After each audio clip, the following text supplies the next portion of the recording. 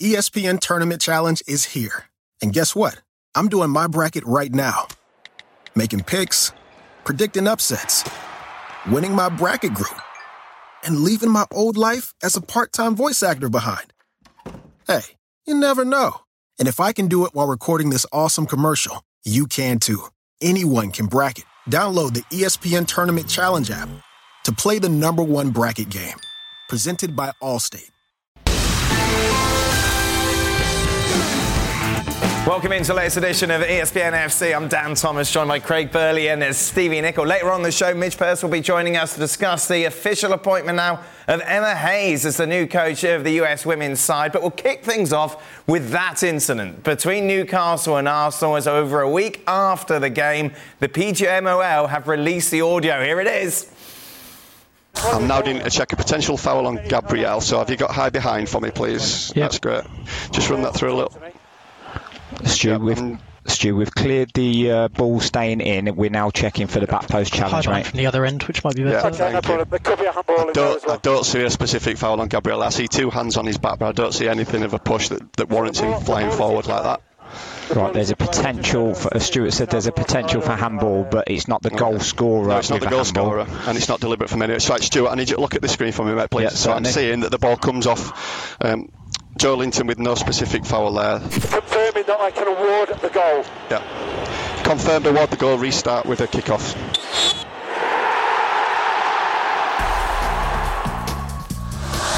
This is all part of the Howard Webb special show. He talked about after that clip, it could be a foul, it might be a foul. The VAR decides the evidence from the footage isn't clear enough to intervene for a review for a clear error. The opinion that it's split after a lot of analysis since the situation, I'm not quite sure how it was split, suggests that that was a correct non-intervention because of the subjectivity.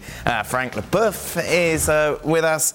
Craig, what did you make of that audio? What did you make it was actually boringly longer than that, wasn't it? It was 4.5 minutes. Because there was the ball out of play, which was inconclusive for sure, with the angles that they had. But I'm still on the same page that I was on when it happened, in that I think Gabrielle was either going to head the ball because of the height of the ball, was going to try and head it back the way it came, or he was going to try and flick it that way.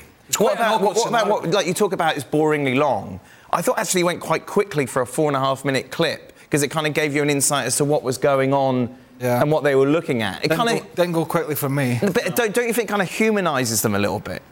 Like, if you had that going out in a stadium or going out at home whilst they're looking at all the different angles and things, don't you think that would garner more sympathy for the officials than just sat there for 4.5 minutes looking into space? How can that go out in the stadium? Well, at home then. Like, if you I don't know. No. Why not? For a start, it sounded a bit like organised chaos. But it always does. There doesn't seem to... Like, every audio clip you hear of these VAR reviews, one person say another, and then another, and do that, and then do this, and do that, and honestly, do that. I wouldn't like to sit and listen to that. The only thing I would change I would 100% have the referee making the decision whether it's a foul or not. I still don't understand why the final decision doesn't come down to the referee on the field of play. Because he's got the heartbeat of the game and everything else, and that's why he's there. He ultimately should be the one refereeing the game, so he's the one that should decide whether there's a push in the back or not. I mean, again, we heard it on the thing, there's two hands on his back, but there's not enough. But he's not refereeing the game. So let the referee decide. But personally, I don't want to listen to all that nonsense.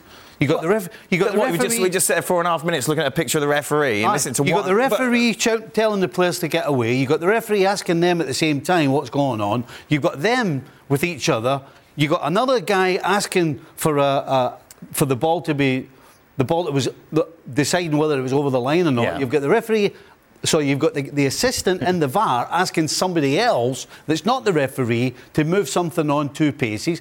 I mean, you've got people talking all over the shop. I just thought it sounded a mess. I mean, I think the key here is, for me, is that in the booth they didn't feel, even though there was 2 arms, 2 hands on a back of the head, back of the shoulders, that they didn't feel that was enough.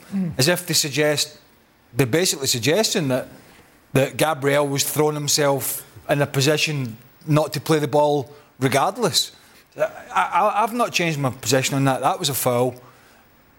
Stevie's right. At the very least, Stuart Atwell should have been sent to the monitor. I said, look, we can't conclusively say the ball's not over the line. The on-field decision stands. Have a look and see if you think that's a foul. Have a little trot over. But they didn't do that. And I don't know what Howard Webb's talking about. Well, the analysis is split. He's probably been spending a couple of days on social media following a few idiots. I still think it was pretty clear foul to me on the defender. And it should have been chopped off. I wonder if Mikel Arteta's sitting in North London somewhere listening to the VAR going, that's... I bet he's throwing stuff at that TV when Howard Webb's on. Frank, what did you make of hearing it? Well, I found it very overwhelming for all the coaches in the VAR. But it's funny that when they touched the point of whether Gabriel was pushed by Joe Linton, they asked for a high behind angle where we didn't see clearly, where you have another angle that we know now, which is behind the goal on the left side. And we clearly see Joe Linton pushing Gabriel, and they didn't use that because they rejected the case very quickly and went on to whether Joe Linton was touching the ball with his hand or not. And they forgot about the main problem, which was Joe Linton pushing Gabriel. And then when the ref asked to confirmation, say, yeah, okay, no foul, we don't see anything, the ball wasn't outside of the line, it's not a handball from Joe Linton, it's not offside, so yeah, you can confirm the goal. They would have checked from that side, the behind the goal side where the camera was, they would have seen the pushing from Joe Linton, the clearly pushing from Joe Linton, and they would have disallowed the goal. And I think the rush, it's 4.5 minutes. It may be too slow for Craig, but they have to do that in order to give the right answer, and they didn't. But okay. Transparency and all that. Howard Webb back on TV and all that. What use to anybody is this VAR recording when we know pretty much exactly what has gone on, right? There was no conclusive angles, and the people in the booth didn't think it was a foul.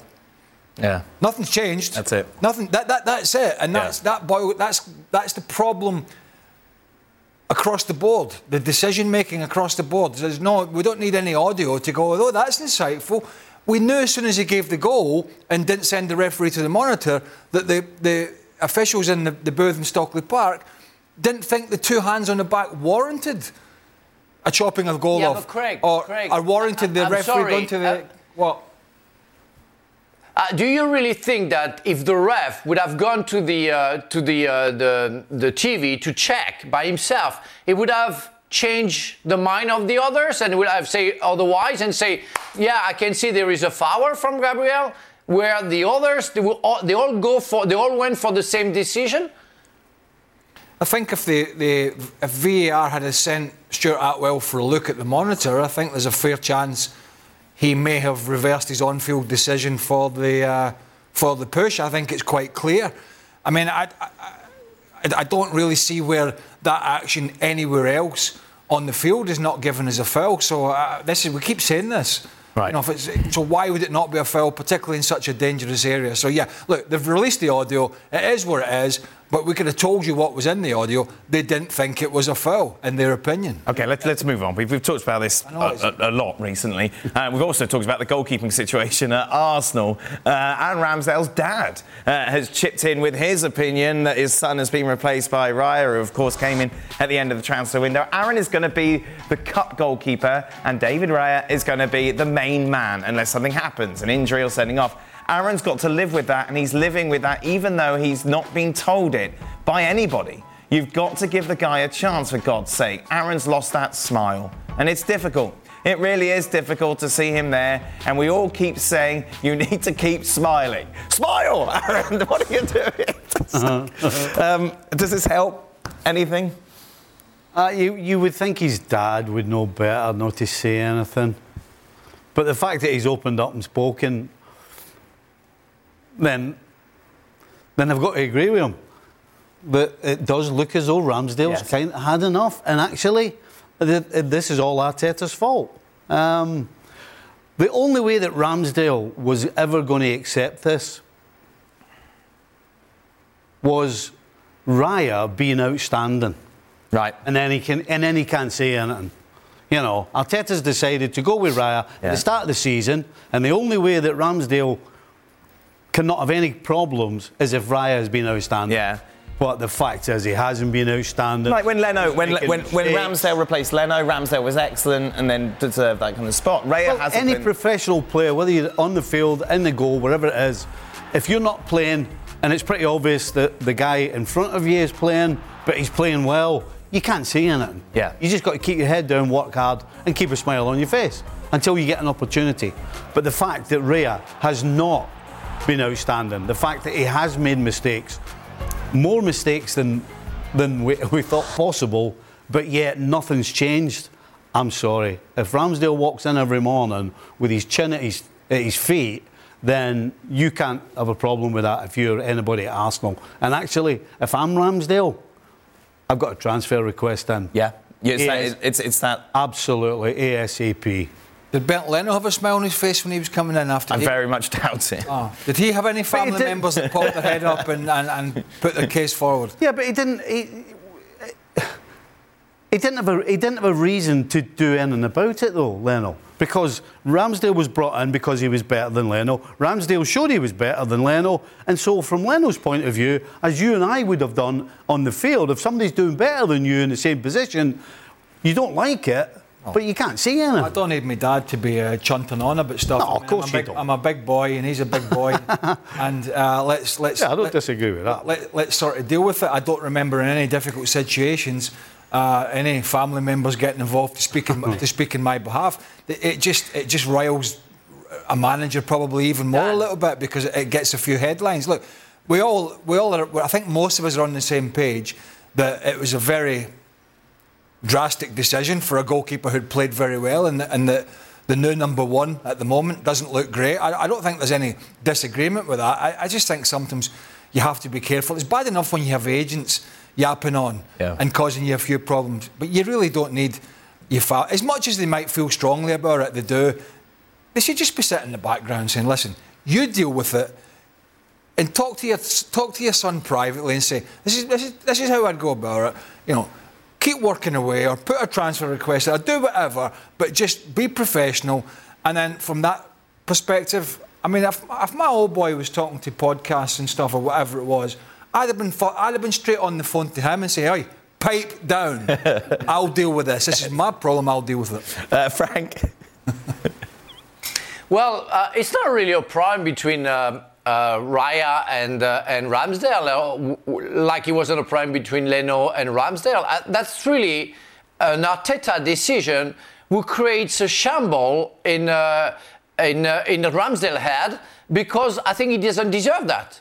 As Stevie said, you would have, or Craig said, you would have gotten, Courtois, or I don't know, one of the best goalkeeper in the world, recognized as one of the best goalkeeper in the world. You have nothing to say. You're not there. Ramsdale, you had a wonderful season last season, but you're not established as one of the best goalkeeper in the world. You have nothing to say. But you take Raya, who has proven before almost nothing, and has been, since he signed for the Gunners, average, I would say, even if lately he made some good saves. You have the right to not be happy and not understanding that decision. Now, the father talking, we don't want to see that.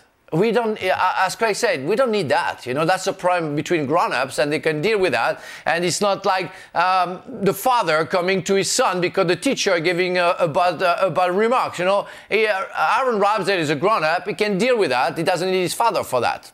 That's the kind of thing. You got me thinking about Neymar's dad. Do you remember when he came out and said something? You went on a big rant about his dad a few years ago. Forgotten about that? Yeah, it made me laugh. But it's the kind of thing that your parents would do when you're playing in the sort of under 9s, 10s and 12s when, maybe the coach has left you out for some other kid and there's a bit of favouritism, and then as a little boy or girl, your parents get involved because they know better and you don't know anything. But guess what he is? Stevie, didn't you have a grown man? Parents coming to you when you were coach of the Revs? I did. Unbelievable. As much as it's hard to believe, I did. Professional footballer. His dad came to me in pre-season, and I rather swiftly wished them good day and off I went. What did he say to you? What was the suggestion? He was suggesting I should try him in a different position. Oh, nice. Yeah. What was the position he was in, sub? He was sat on his backside. Yeah. And by the way, that's where he stayed. Just a reminder, there is plenty of content over on our YouTube channel. Be sure to go over there and subscribe. I think we're at 3.5 million at the moment. Be sure to join them. Lots of stuff there for you to peruse. During Dell Tech Fest, score game-changing innovations with limited-time deals on select next-gen Alienware gaming tech.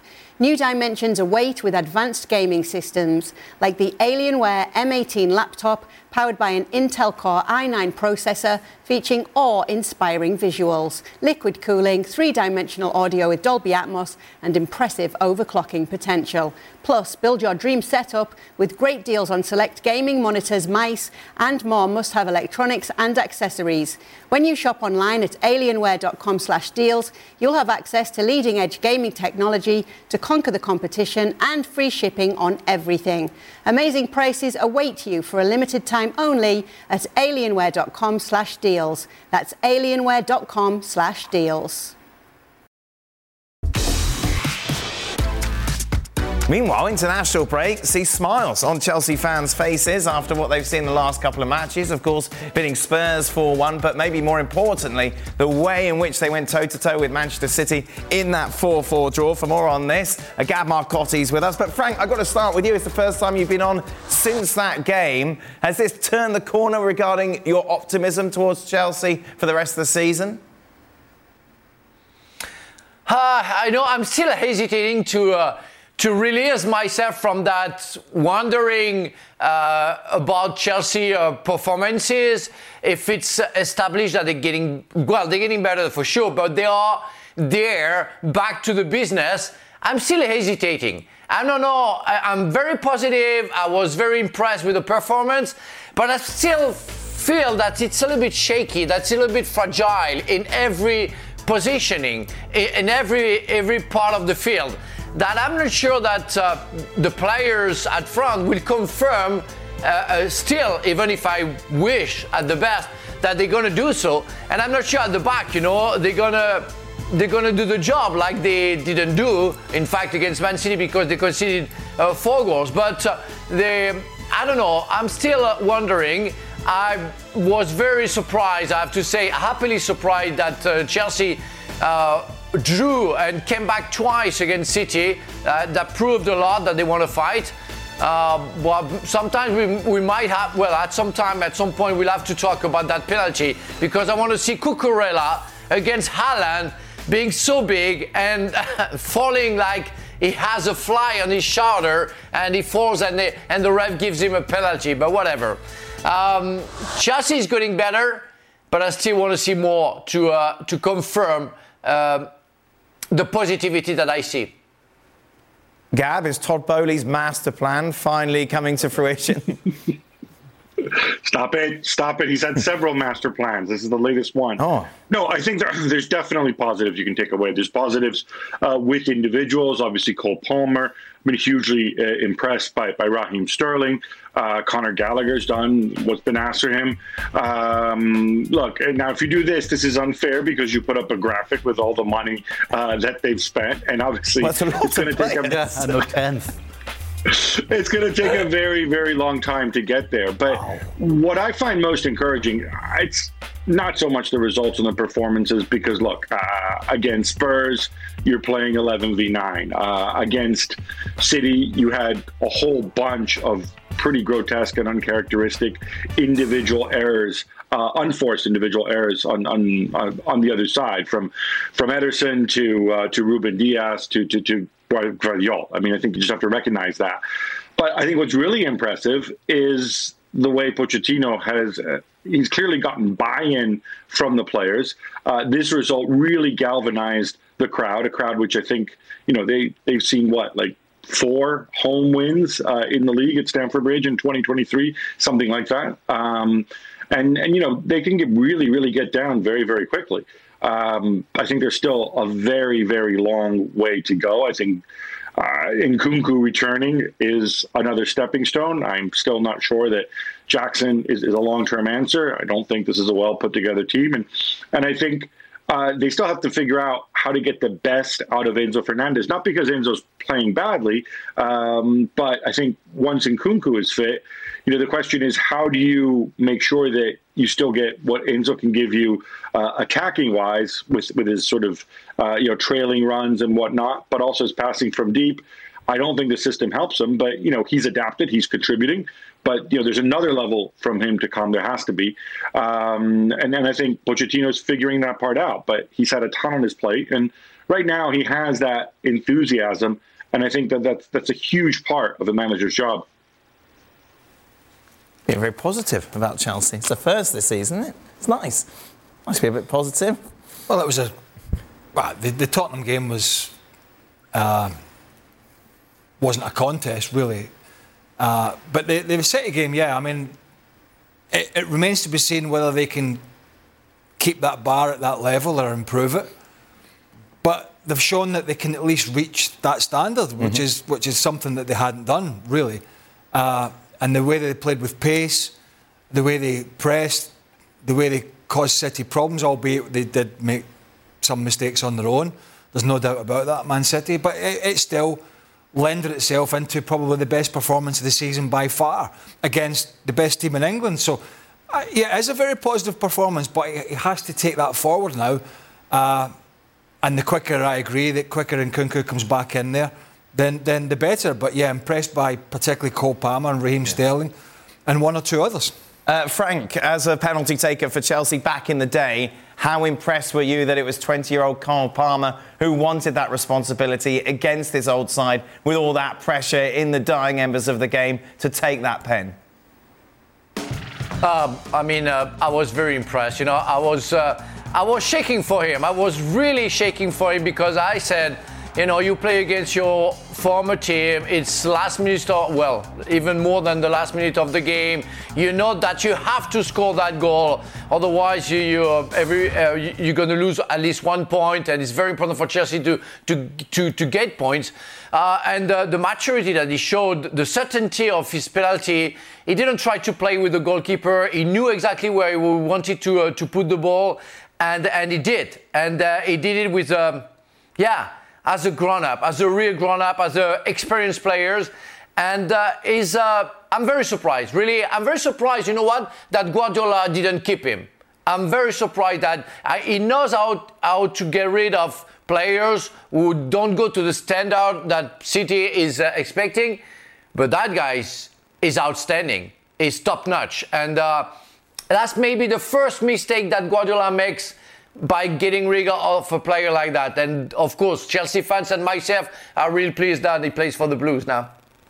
Craig, take me through it. How, for those 2-3 minutes, do you compose yourself? What's going through your mind? Because there was a lot of stuff that was going on before the penalty was taken, after it was awarded. How as a player do you kind of deal with that? I don't think it's just this game. I think it's pretty much a generalisation now. But the two penalties in the game took an age. Yes. In fact, it's so frustrating watching everybody huddle around the penalty spot and the referee, and it just seems to take forever. Now, it always took a little bit of time, but not long. But then it just seems the referee is not in a rush to usher them out of the penalty area. And so it is making it worse. I can't answer that question because I never took one in such a big game at his age. Right. He's not a very... If you were given that responsibility at his age, how would you have coped? I don't think anybody would have given it to me. To be quite honest with you, there was a way more people in the pecking order than me. And when I was in my mid-20s, then I was taking that responsibility. But I think what's going through your head is right. You're now, the longer you stand there, the more you're second guessing what the goalkeeper's going to do. Right. And then you're second guessing your own decision. Because you get the penalty, you say, right, I'm going to do this. And then there's a kerfuffle and it takes another 2 or 3 minutes or whatever it is, and you start thinking, right, is that the right thing to do? Should I place it? Should I go down the middle? Should I go with pace?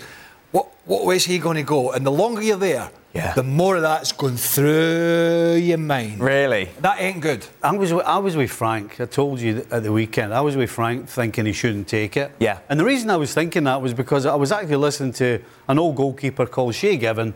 Yes. Who when Blackburn were playing Chelsea, when the two sides were at the top of the tree, and Frank Lampard had a penalty kick. City. Man City. I saw the piece. I was telling him the other day. And Shea Given's goalkeeper was Kevin Hitchcock. Yes. Who used to be at Chelsea. Right, and so he told them, he said, hey, under pressure, this is where Frank goes. And so, of course, Frank took the penalty and Shea Given saved it. And that's exactly what was going through my head when I saw Cole Palmer going to take the penalty kick. I'm thinking, you can't let this kid take it because Edson's got to know what he normally does. But listen, he ends up putting the ball in the net, but I certainly, if I'd been a coach, I would have tried to change it. Frank, just take us through those 2-3 minutes, the kerfuffle, as Craig so delightfully described it, as a penalty taker, how you deal with that. When I was young, I remember having a discussion with Johan Niskanen, saying that he was certain to choose. He was making sure to choose the right direction where he wanted to kick the ball, and then he was closing his eyes. But when I was young, I was sometimes second guessing where I wanted to go according to the position of the goalkeeper. But at the end of the day, say, well, you have to stop wondering. You pick that side first. You go that side. You now stop thinking. Because otherwise your brain's going to ask you to do something else. And you have to make sure that you choose the best side where you feel the more accurate on it. Right. And mostly for me was on the right side of the goalkeeper on the floor, which should have been the other side for him because he's left-footed. He went high, which is harder than going on the floor, and he went strong on the opening his foot, which is harder than closing his foot. Again, a masterpiece because he scored. He would have missed it. We would have said, yeah, because he picked the wrong side, because he put it high in the net, and they should have put it on the floor. But as long as the guy is successful, you cannot say anything, and you can just say, well done, good thought, good choice, whatever. What a 24 hours. You scored the winning penalty, or the equalising penalty against your old side. Then you get called up to the England squad for the first time. We discussed this yesterday with the boys. I just wanted to ask the guys here as well. Frank, do I remember a story that you said when you first called up, your mum was crying, but not in a nice way? Yeah, because, the day before, Aimé Jacquet, the French coach, was told if a new player would come up, and he said no.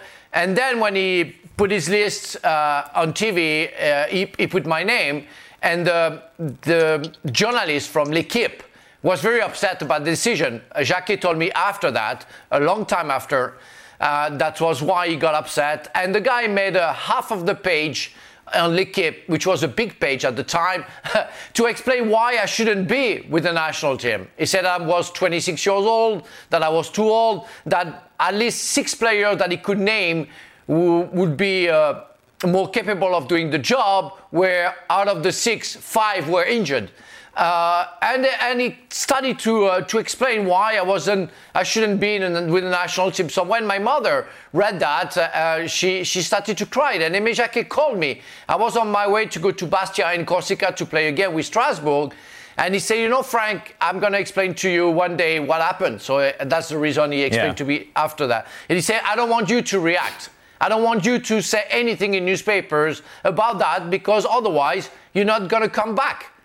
And so I had to shut up for like 6 months before we got qualified. But it was hard. It was hard because you dream about that. You want to be with the national team. Suddenly, out of nowhere, you are called, and I didn't expect that. Nobody called me before, and I wasn't expecting that. I was playing for Strasbourg. And everybody was congratulating me, where that guy just killed me publicly. And he kept on doing that every game that I was doing, criticizing me. And I ended up, not being nice to him at one point when we got qualified.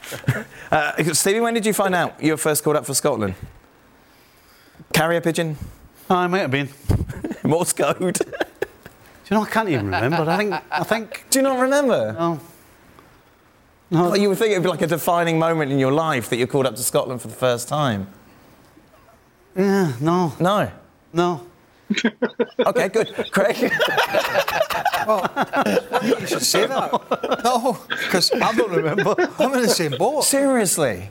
Yeah. Like you're going to get called up to play for Scotland for the first time ever? Hold on. He's playing at Liverpool. Yes. I'm playing at Chelsea. No, I understand you're already established and playing at big clubs. I'm only 23, I don't know what age he was.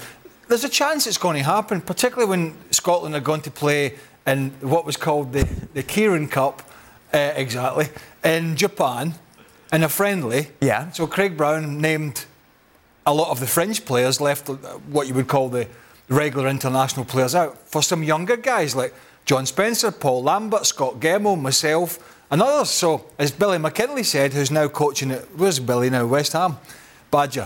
When Billy got on the coach, he went, "It's the B squads," and it was going to Japan. But still, it's a big deal, isn't it? It's quite blasé. I remember before the game and stuff, and standing there with the pipes going and all that. Right. I don't remember being told. I don't remember that. No. Well, that's good. I'm glad Frank's on. Well, it's not as exciting as you think. Come on, it is exciting. I think because you've been there and done that. For those of us on the outside looking in, it's like, bloody, wow. I think if you're playing, and my debut was a friendly, obviously, in Japan.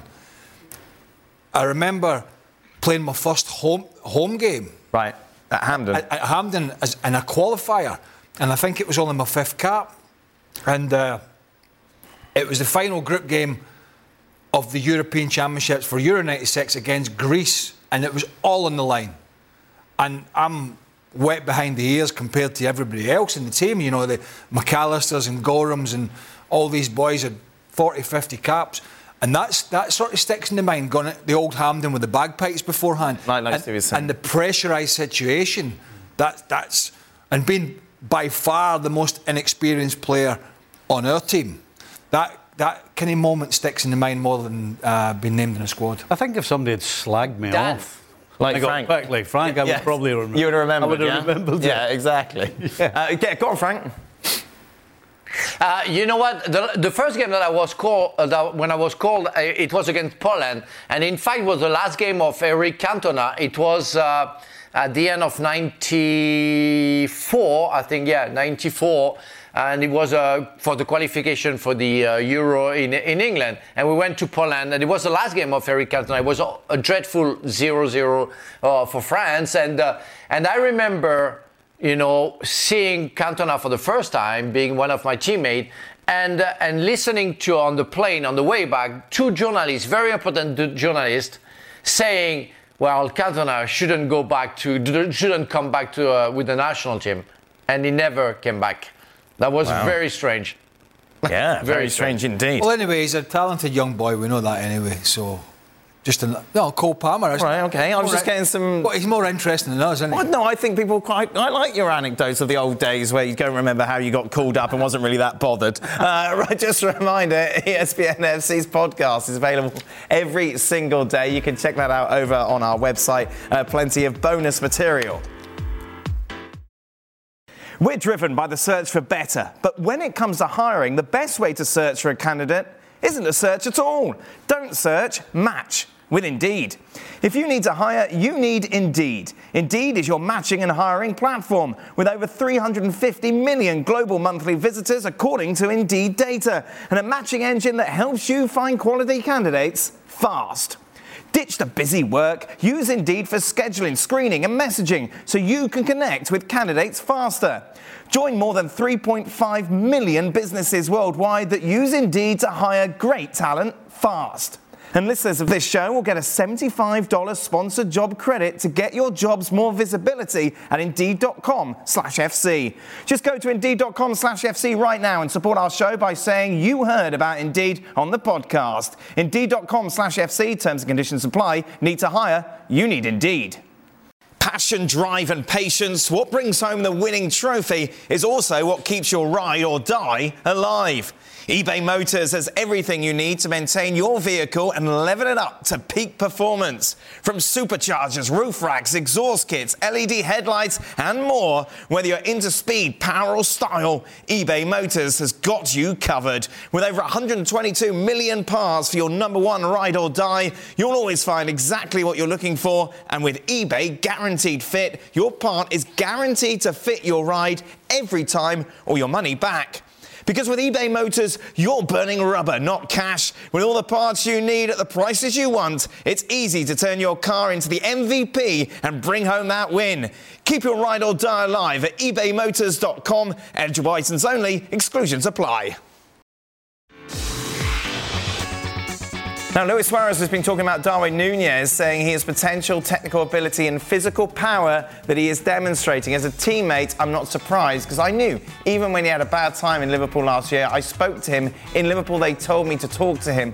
I warned him and told him what English football was. I find this quite interesting, Stevie, that you got someone who was so brilliant at Liverpool offering advice to Darwin Núñez. Do you know, does it help? Do you know, he is absolutely the perfect person, because I don't know if you remember, but Luis Suarez missed a lot of chances. Early doors in his first season, because early on, the question was, is this guy a goal scorer, or is he somebody that terrorises defences and creates openings for others?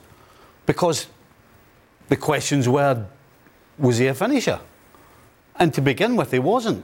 And so, if anybody is the very right man to talk to him, it's Suarez. But what can he say that helps? There's one thing, English football's tough. Well, thanks, I know that. Yeah. Well, the fact, number one, it's Suarez. But number two, the fact that he's actually been through exactly the same situation means that Núñez knows that this is not somebody making up a story, or just somebody trying to make him feel good, or any of that.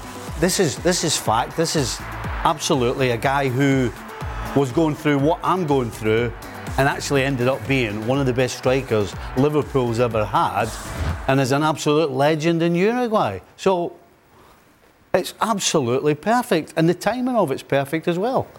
It helps. Well, it doesn't hinder him. No? It doesn't make it any worse. I was covering Liverpool, but it was unbelievable to watch sometimes. I mean, I remember sitting with a colleague in the early days, and he said to me, he's not a goal scorer. And I said, well, his numbers from Holland would tell you differently. Now, Holland and England, obviously, it's a different scenario. It's tougher, certainly tougher in England. And he just seemed to hit the post and do it. And then, but what you had to remember as well, when the goals came for Suarez, and they came a lot, the rest of his game was incredible as well. Which, I've rarely seen a guy that could wriggle away from 2 or 3 players under pressure like he did. And Stevie's right, he was just a monster.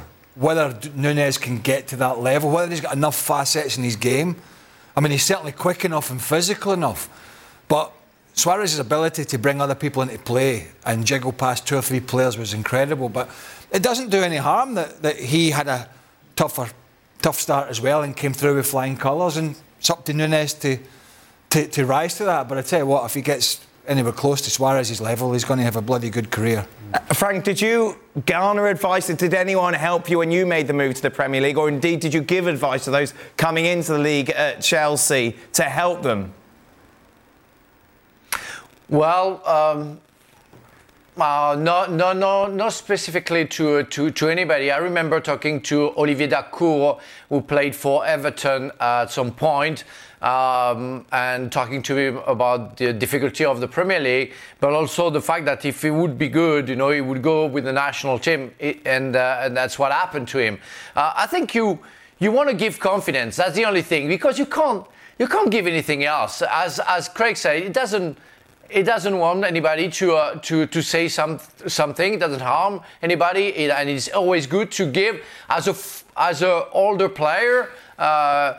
And somebody who has success, it's always good, especially when you come from the same country, which is the case for Núñez and Suarez, and you play for the same club. So you just want to show to the player that you want to take care of him, that you consider him, and it gives confidence to the player. That's what it is. And therefore, you say, wow, Suarez, he comes to talk to me. Therefore, he's the voice of the fans, he's the voice of Liverpool. He represents the past and the success, and he tells me that he believes in me. it gives you such a boost, I think. Hopefully, he didn't tell him to bite people. That's the only thing that I'm concerned about. I think that's also very, very valid advice going forward. Liverpool, of course, exceeded expectations so far this season. Is that fair? No, I don't think so. I think if you'd offered Klopp to be a point behind Man City at this stage, initially you would say, okay, we must be doing well. But I'm kind of a little disappointed that Liverpool don't have more points than they do. Wow. So that's where I'm coming. They've run the analytics, Craig, and apparently two of the key players in their success so far this season. Love analytics. I know exactly. Is McAllister and Szoboszlai, of course, two signings who've come in. Szoboszlai in particular. And it's strange because I don't think we've seen the best of McAllister at Liverpool. No, I was thinking that when they said this. No matter what the stats say, he's playing slightly deeper than he was at Brighton. That's due to personnel. I think Szoboszlai has certainly caught the eye more. There's no doubt about that. But yeah, I think there's more to come from those two when they get the right blend behind them and allow them to push certainly McAllister up the field a little bit. Similar to what Chelsea are looking for as well with Caicedo and Enzo Fernandez. Tell you what, he's been just immense. Don't you think if they can get somebody beside the two of them, then they can just take a step further forward? Who would that be? Right now, I don't know. Right. Right now, I don't have anybody. I used to think it was. What do you call him? Went to United. I used to think he would be the right one beside them. Yes. But obviously at United it's not quite working out. No. Oh, Amrabat. No, Amrabat. Yes, I thought initially he would be ideal. He could sit just behind the two of them and let them go and do more going forward. But I don't think Endo's the answer. I don't think Jones is the answer. So right now, I think Liverpool need to be on the lookout for somebody.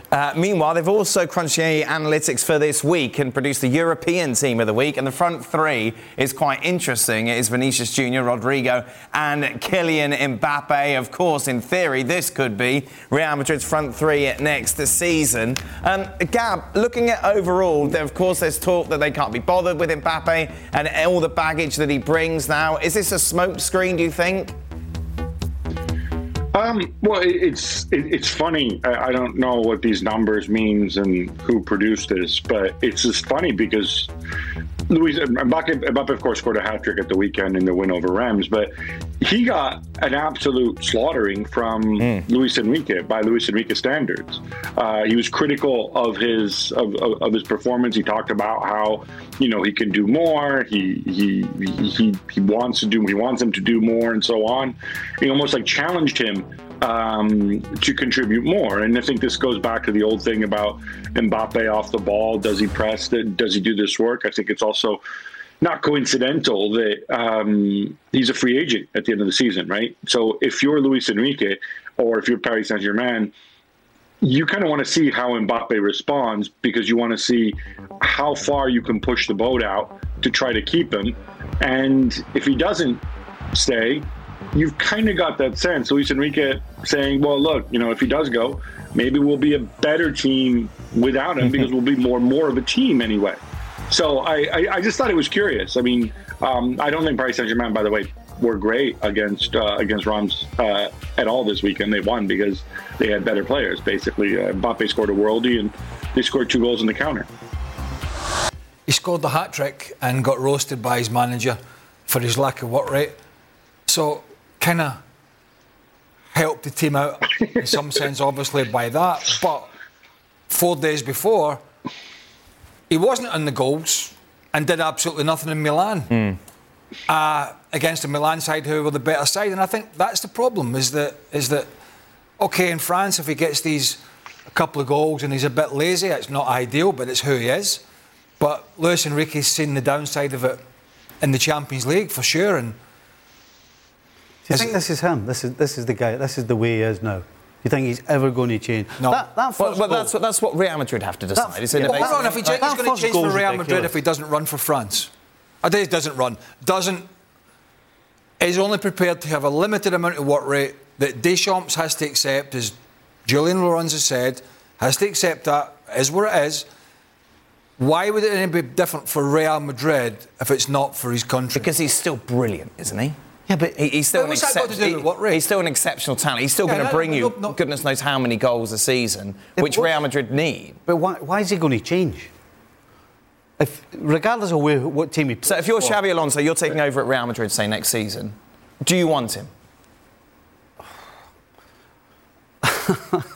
Well, yes, of course you do, right? Because, okay, that first goal you saw, it's ridiculous how easy he made that look. Have you any idea how difficult that is? Really? He made it look as though that was just a piece of cake. But if you're Real Madrid, the question is this guy going to be, is this it? Right. Is there anybody capable of making him do a little bit more work? Or any sort of work. But what you would tell me, if I'm a coach, I believe I've got the ego. I think I can get the best out of him. I can get him working. You do. I mean, you do. As a coach, you always think you can. You think you're going to be the person to do it. Yeah. But looking on the outside, do you have to put up with this? Which seems a strange thing to say for a guy who's so good. Do I have to put up with this? But that's the question right now. Do you put up with the other stuff? Because you know he's going to produce goals. Frank, what do you think? Well, I think I've been criticising him after the game, and I was completely agreeing with Enrique that he has to do more. Now, what is it that we want him to do more? He's not chasing back. He's not the type of player who's going to do that. We just want him to get back into position, to maybe try to get the ball back if he can, very close to him. I mean, we have the example of hundreds of players who used to not do the job as defender. The closest from us is Lionel Messi. I mean, don't tell me that Messi was going back and trying to get the ball back. I didn't see him doing that. I mean, he runs maybe 3-4 kilometers per game. Everybody's happy with that. But we just want to see the attitude being different from Mbappe when he loses the ball. That's the only thing that I think he has to change. It doesn't mean that he has to run back like Cavani used to do, and that was very appreciated. But he has other talents that he has to be fresh in order to show. So that's the thing. You have to find the right balance. And if he goes to Madrid, I think one word from, for example, Xabi Alonso, if he's the coach, to tell him will be enough to Mbappe to just be concerned about repositioning himself, but being fresh enough to show his talent at front when they play offensively. I mean, it would be fun if he goes to Madrid, wouldn't it, really? Give us plenty to talk about. Well, yeah, I think as a football fan, that's what you want to see. You want to see the best players at the best teams in the best league. And it's not. And with all respect, it's not playing. No. It's not playing in France. Most of the great players from France have exported out, haven't they? Last word to you on this, Gab? No, I was just going to say there's a very good example of somebody who kind of transitioned, who's a devastating attacking player, and then kind of after he moved, changed managers, became more of a comprehensive player, and that's Mohamed Salah, who at Fiorentina, at Roma, he was very, very productive as an attacking player, but also because those were the coach's instructions. So he said, all right, well, you just stay there, we'll win the ball, and we'll give it to you. You'll run at everybody, beat them, and score. And that's what he did, and he did it really, really well. And then he moves to the Premier League. He works under Jurgen Klopp, where there's a different system, and Klopp gets him and Sadio Mane and Firmino and that first iteration of Liverpool to go and to work and to press and to shield the midfield. And guess what? He still scored a ton of goals, maybe even more goals, and became an even better player than he was, and his team became more successful. I think if you're a coach, maybe that's the transition you look for Mbappe to make, something like that. I mean, you don't have to tell him, oh, look, you can be like Salah, because he'll say, oh, look, I'm better than Salah. Okay, great. But it's that kind of transition that you can hope to make and turn it into a more successful team. And, Xabi Alonso at Bayer Leverkusen, if he indeed is the next Real Madrid manager, he's gotten a tune out of taking players who were kind of purely attacking and making them or finding ways for them to be more part of the collective, work harder on and off the ball. So maybe he is the key to unlocking Mbappe next season. Who knows? We'll say thank you very much to Frank. Frank, however, will be back for extra time, which, just a reminder, you can always check out over on our YouTube channel where the boys stay late to answer your questions. ESPN Tournament Challenge is here. And guess what? I'm doing my bracket right now. Making picks, predicting upsets, winning my bracket group, and leaving my old life as a part-time voice actor behind. Hey, you never know. And if I can do it while recording this awesome commercial, you can too. Anyone can bracket. Download the ESPN Tournament Challenge app to play the #1 bracket game. Presented by Capital One. Reggie White, who's a defensive end for the Green Bay Packers, says that the firebombing of his church in Knoxville, Tennessee this week was the work of racists who may have been trying to hurt him. First there was one fire, then there was another, then there was another. It wasn't just Reggie's church that burnt down. Hundreds of churches burned in the 90s. I think we have a major problem in our country that we don't want to admit, and that has to do with racism. Was this 1996 or 1956? 30 for 30 podcast and Anscape presents Through the Flames. Listen now wherever you get your podcasts. Let's head to Italy and talk about the team currently sitting 4th in the table. 10 points off Inter at the top of Serie A. Such excitement over Napoli last season. That has certainly dried up. Gab Marcotti with us. Gab, how did we get here? How did we get to Rudy Garcia being sad? How did we get to Napoli being so poor in comparison to last season? Well, one of the things that really hurt Rudy Garcia is people compare their points total after 12 games last season to this season. And he looks like an absolute fool. In reality, as that graphic showed, they're in 4th place. It's not like they're 10th in the table. The way we got here, though, Victor Osimhen got hurt, and obviously got hurt last season as well, and Napoli didn't miss a beat. But I think it's the same team as last season, except for Kim, who was replaced by Nathan. Not an upgrade, but still. But I think what really hurt him is he's had a couple run-ins with players, with Osimhen, with Politano, with Kvaratskhelia, which hasn't helped. And the team don't look as smart. They've had a horrendous home record. I think it's only 2 wins and 8 across all competitions. They managed to break Union Berlin's losing streak by somehow drawing with Union Berlin, which is a real feat in those circumstances. He would have been gone, I think, in the last international break if they'd managed to move quickly enough and find a replacement. And ultimately, it's never a good sign when the guy who hires you for a job comes out and says, "Yeah, Dan, you're actually my 5th choice to host the FC show. There were 4 guys I wanted, but I couldn't get them, so I settled on you." And that's exactly what De Laurentiis did. By the way, I'm sure you're everybody's first choice. But he said, "Rudy, yeah, he was my 5th choice, so maybe it's not surprising that we're struggling." That's never a good sign. How far then has he gone down the list to get Mazzari in?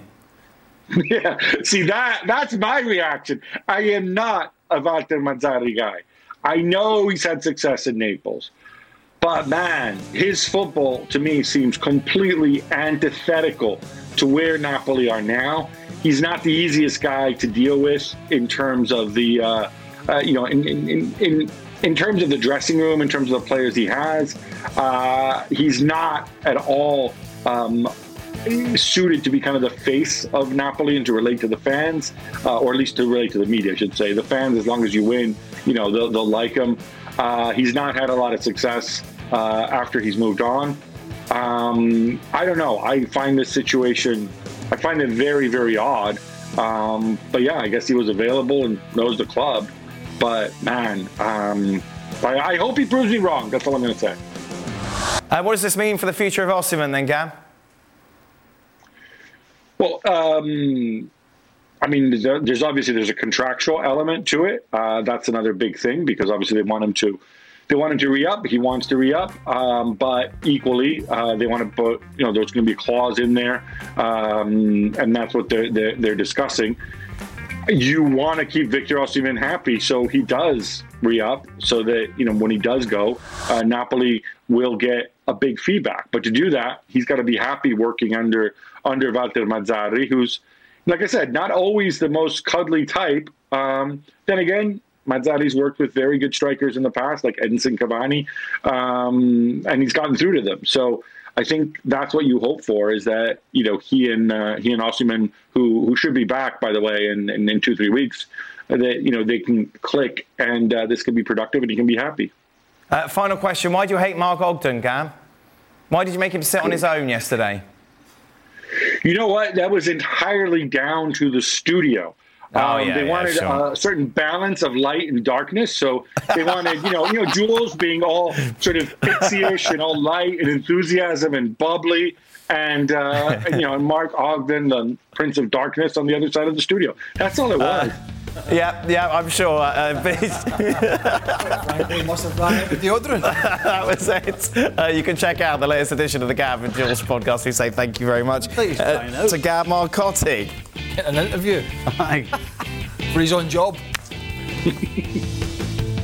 We knew it was going to happen, but it was confirmed today. Emma Hayes is the new coach of the US women's national team. An extraordinary career up to now, and what a step this is for her.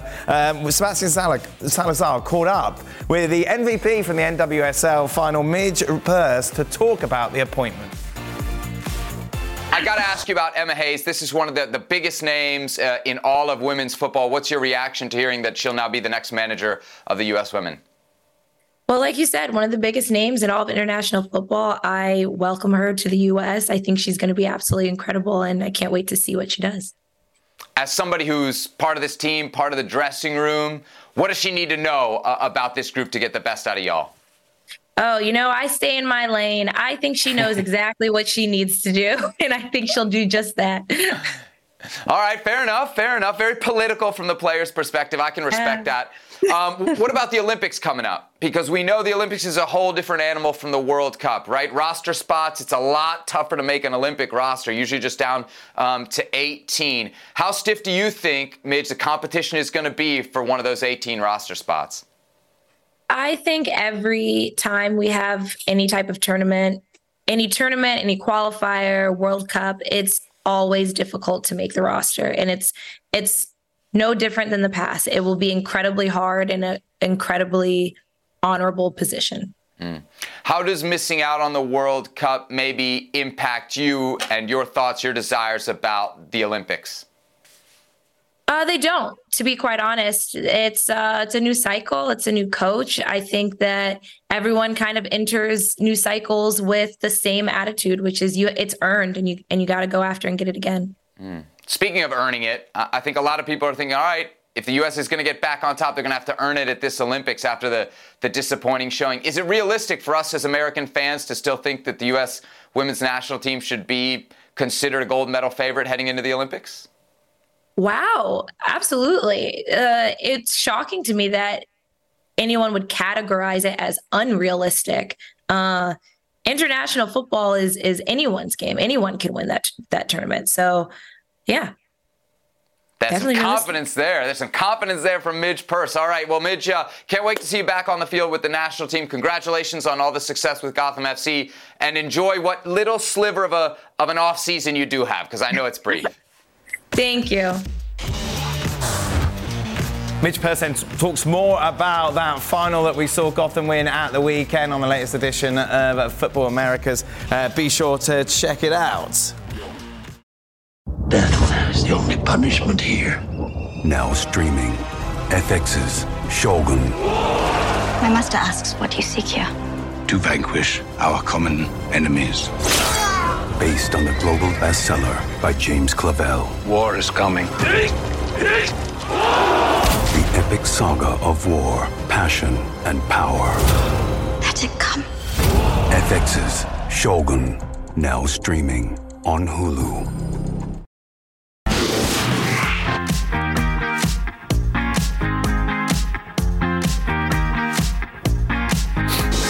Welcome into the latest edition of Extra Time. Frank is with us. Stevie's got a new jacket. Yep. Did you manage to cut the label off? Aye. How did you do that? Where'd you find the scissors? People here with birds all over the shop. Oh, I see. Bound to be a pair of I see. And Craig did something today which I didn't think I'd ever see him do. Help you with your computer. Yeah, but he was bored useless. Sat in his chair for about 2.5 hours. Well, he was pacing around and he was... Right. I knew it was an easy fix today. Oh, really? Yeah. And was it an easy fix? It was pretty easy. Yeah. Difficult fix? Yeah, that's it. Stay well aware. Would you rather be in Chelsea's or Manchester United's dressing room, Frank? Chelsea had good performances and Pochettino's style is visible but inconsistent results and sitting mid-table. Manchester United are sitting 6th and winning matches but with goals from midfield and defence and no style of play. Ooh, that was long. Well, it's more about the atmosphere that I feel that at Chelsea must be, I would say, good, and the players trying to understand each other, where you have more experienced players at Manchester United not coping with each other, not dealing with each other, not trying to bond with each other. So I feel the atmosphere is more tense in the Red Devils dressing room than in Chelsea. So I'd rather be with in the Chelsea dressing room, I think, right now. It was interesting, wasn't it, after that United narrow win at the weekend? Luton. Luton. That some people or some organisations managed to sort of carve out a very positive outlook. Wow. Was it Manchester United TV? Surely that's the only one. You not see it? About the 4 or 5 wins out of 6. Ah, the stats, yes. Yeah. Stats. But when you look a bit deeper, yes, then it's Burnley, yes, Brentford, Fulham, Sheffield United, Luton. There you go. So. There we go. You hate United, Craig. No, that's fact. Frank, what does Saliba have to do in order to start for France? Name a better French defender right now. I agree. The guy is outstanding, but there is one guy and he makes choices, and his name is Didier Deschamps, and there is nothing to complain about because what he's done so far is pretty good. I mean, he won a World Cup. He played a final of another one, and he has the choice of a king. What we say, he has so many centre backs that he can put on, and he has a feeling. So it's clearly for me that Saliba should be one of the two for sure. But it's up to him, and he's the boss. So there's nothing to complain as long as we have results. Would any of the guys, Dan included, accept an appointment to coach their national team for an international break window? Imagine me walking into a dressing room trying to get any respect. Excuse me. Would you be interested, Stevie? Well, why not? Aye. Yeah, you'd like it? Give it a go. For a game, aye. Nice. We take him with you? Oh, absolutely not. Why not? I want to keep them happy. Right, I see. You suggest that Craig would not? No, correct. No? No, I think you'd be a little harsh on them. Oh, really? Yeah. For God's sake, I've had this discussion before. I wouldn't just go in the dressing room like a bull in a china shop. All right, maybe. Yeah, why change however many years of doing that? Frank, would you like to join Didier Deschamps for an international break? Oh yeah, definitely. I mean, it's for me the holy grail to have the chance to deal with the national team. So as a coach, that would be very much interesting for me. Yeah. Oh, I thought you'd say no to that, to be honest. Start, bench, loan out, and sell these former Premier League duos. So who is the best? Suarez and Sturridge, Rooney and Ronaldo, Kane and Son, or Gudjonsson and Hasselbank? It's taking it back a bit. Kind of tough to go against Rooney and Ronaldo, isn't it? Well. Yeah. Yes. Yeah. And then I'd probably go for Suarez and Sturridge after that. That was some season they had, wasn't it? The one where Brendan Rodgers was manager? Yeah. Everything just clicked. What do you think, Frank? I don't know. I think definitely going for Rooney and Ronaldo. I start them. I bench Kane and Son, I would say. Alone Suarez and Sturridge. And I'm sorry for my two friends, Gudjohnsen and Hasselbank, but they are my fourth choice, yeah. Are they really your friends, Frank? Yes, we're good friends. We were teammates and we respected each other a lot. No. Take the word respect. Yeah. No, I love both. You know, no. I love both, and I know we have a very good relationship. We don't call each other every that's day. Not your friend, then, is it? Well, I don't have their phones, to say the truth. There we go. We got there in the end. Craig, if you were to start a podcast, which two of the ESPN crew would you pick as your co-hosts? Oh, it's got to be you and Stevie, hasn't it? Podcast. I think it'd be beautiful. I think it'd be very nice. Although how long you'd last till you say something stupid, Stevie? The very first podcast would open with, right, just so you know, I didn't want to do that, but I've been told I've got to do it. Is that you? That'd be you, definitely. Yeah. Right. Just before we start. We called it Why the Hell Are We Doing It podcast. Yes, yeah, exactly. Who's bothered? Yeah. Don't give people ideas. Oh, no, it might be nice. Busy enough. Busy enough. What are you doing? Busy. Busy? Yeah, the golf season's over. It's a perfect opportunity. What all these people that do all these things, though? Well, people like it. Podcasting shows. Yes. Then they take themselves off and do other things. And do. Just have a day off, will you? Busy. There you go. Bzz. Oh, there you are. Right, what was your question? Who would you have as your two hosts? Gab, obviously, to help you out. Well, if I wanted a quiet day at the office, just get Gab in. Yeah, just ask me a question and walk out. That'd be fine. Him and Shaq. Oh, there you go. Beautiful. I'll tell the big man, though, he's got a podcast to do. Yeah. I'll not see him for a month. For Frank, it's 5 years later and acting has landed you more Academy Awards than football accolades. Congratulations. Well done. Now an aspiring director, what is your first movie about? Well, it's himself, isn't it? Well, yes. The Frank LeBeuf story. No. It's got that journalist from L'Equipe. My journey, Frank LeBeuf. From humble beginnings. To World Cup winner. I don't know. That would be maybe a biopic about somebody, I would say, you know, because I love those. I love watching those, like Oppenheimer. I love Oppenheimer, but I love JFK, for example. Jeff Capes. The biopic that I played in with about Stephen Hawking was absolutely fantastic. So I guess if I go for that, I would go for a biopic. I don't know. I don't know. Maybe I don't know who I can say. Maybe something about the General de Gaulle, or maybe Mr. Churchill. Winston Churchill would be interesting, I think. Oh, there we go. Got a bit of Cape Fear myself. Say again? Cape Fear? Yeah. Bit of Cape Fear. Cape Fear, Con Air. Con Air. Band of Brothers the other night. Oh. AMC. There you are. Yeah. Change it up, Greg. Mile. Stevie. Marvellous. Stevie, how was your journey from a pro footballer to a pundit? And what is the one thing that genuinely surprised you about your new job?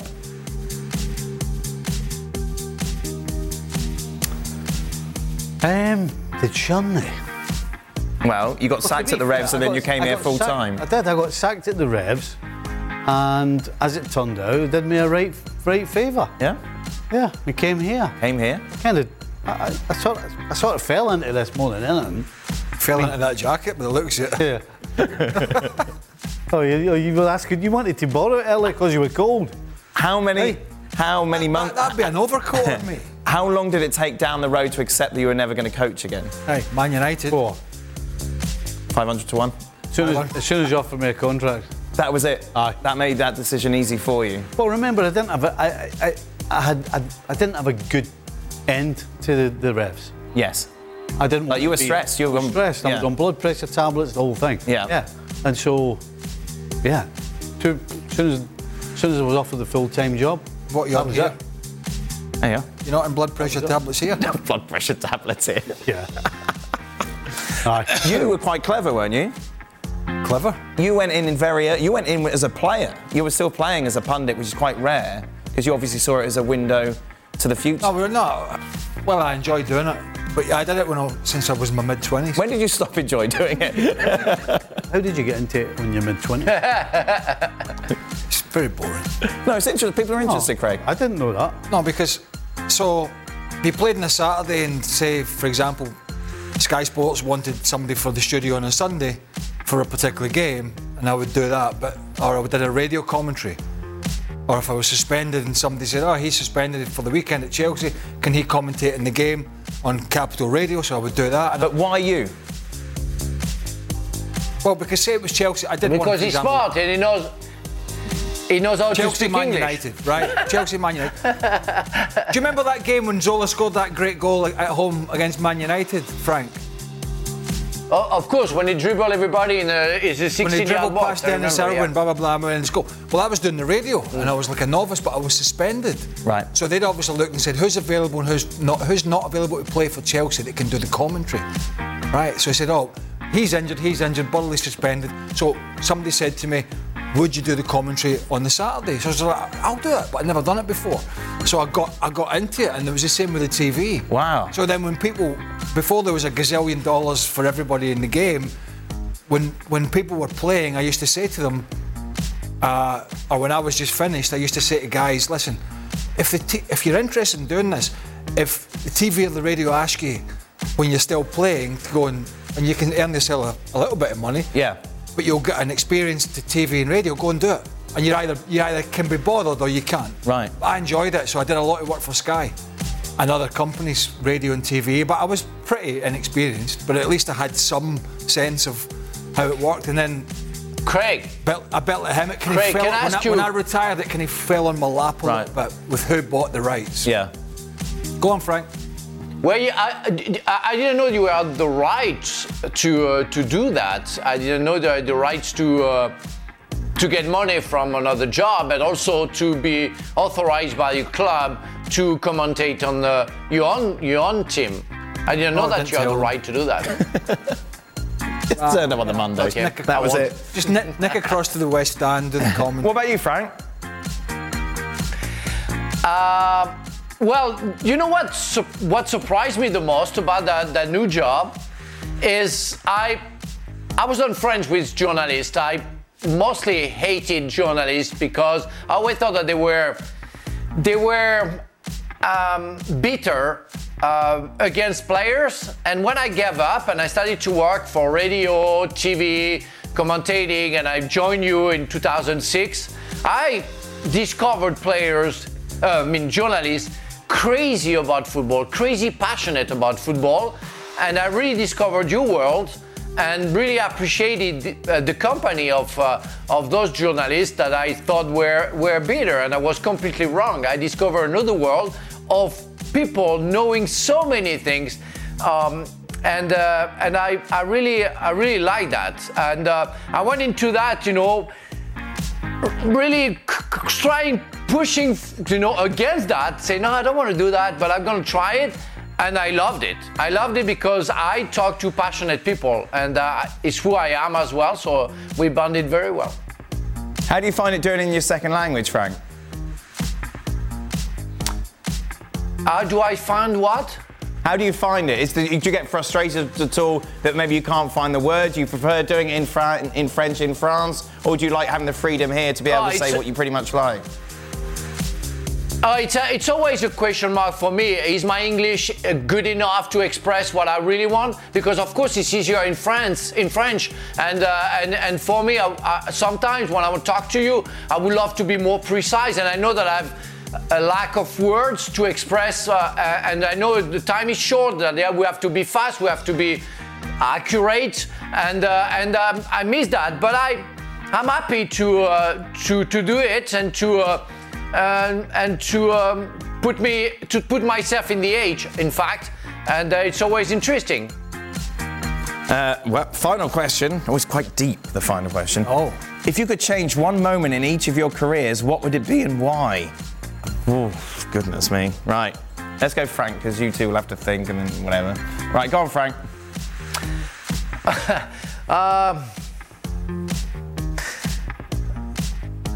What you know, I will go with what Craig says a lot of times, that I should shut up. And I would have loved to be a little bit more shy and more on my side, and not opening my mouth up every time and saying so many maybe truth but disturbing stuffs. I would have loved to be a little bit of a Torre Andre Flo kind of, player who, maybe think twice before saying a stupid thing like sometimes I do, or I did. Oh, that's interesting. He's stolen your one, Craig. What did he say? He should shut up more. What about you? Oh, I don't think there's any doubt for me that wouldn't be the World Cup getting sent off, because we were already 2-0 down, so don't change much because we didn't play well that night. But it's definitely the one moment, that split second I could take back, would have definitely been the FA Cup semi-final. Right. Philip back. When I went with the ball with Andy Cole or Giggs, I can't remember who it was, flicked it over their head, and in those days you could pass it back to the goalkeeper, you could pick it up, and I sliced it. I went to scissor kick it back to take the pressure off, and I sliced it, like shanked it in golf, and David Beckham scored. If I had the one moment not to do that again, because everything just fell in the wrong time, because Terry Phelan was playing left back for us, right? Yeah. And Terry, former Man City player, Terry was one of the quickest fullbacks in the game.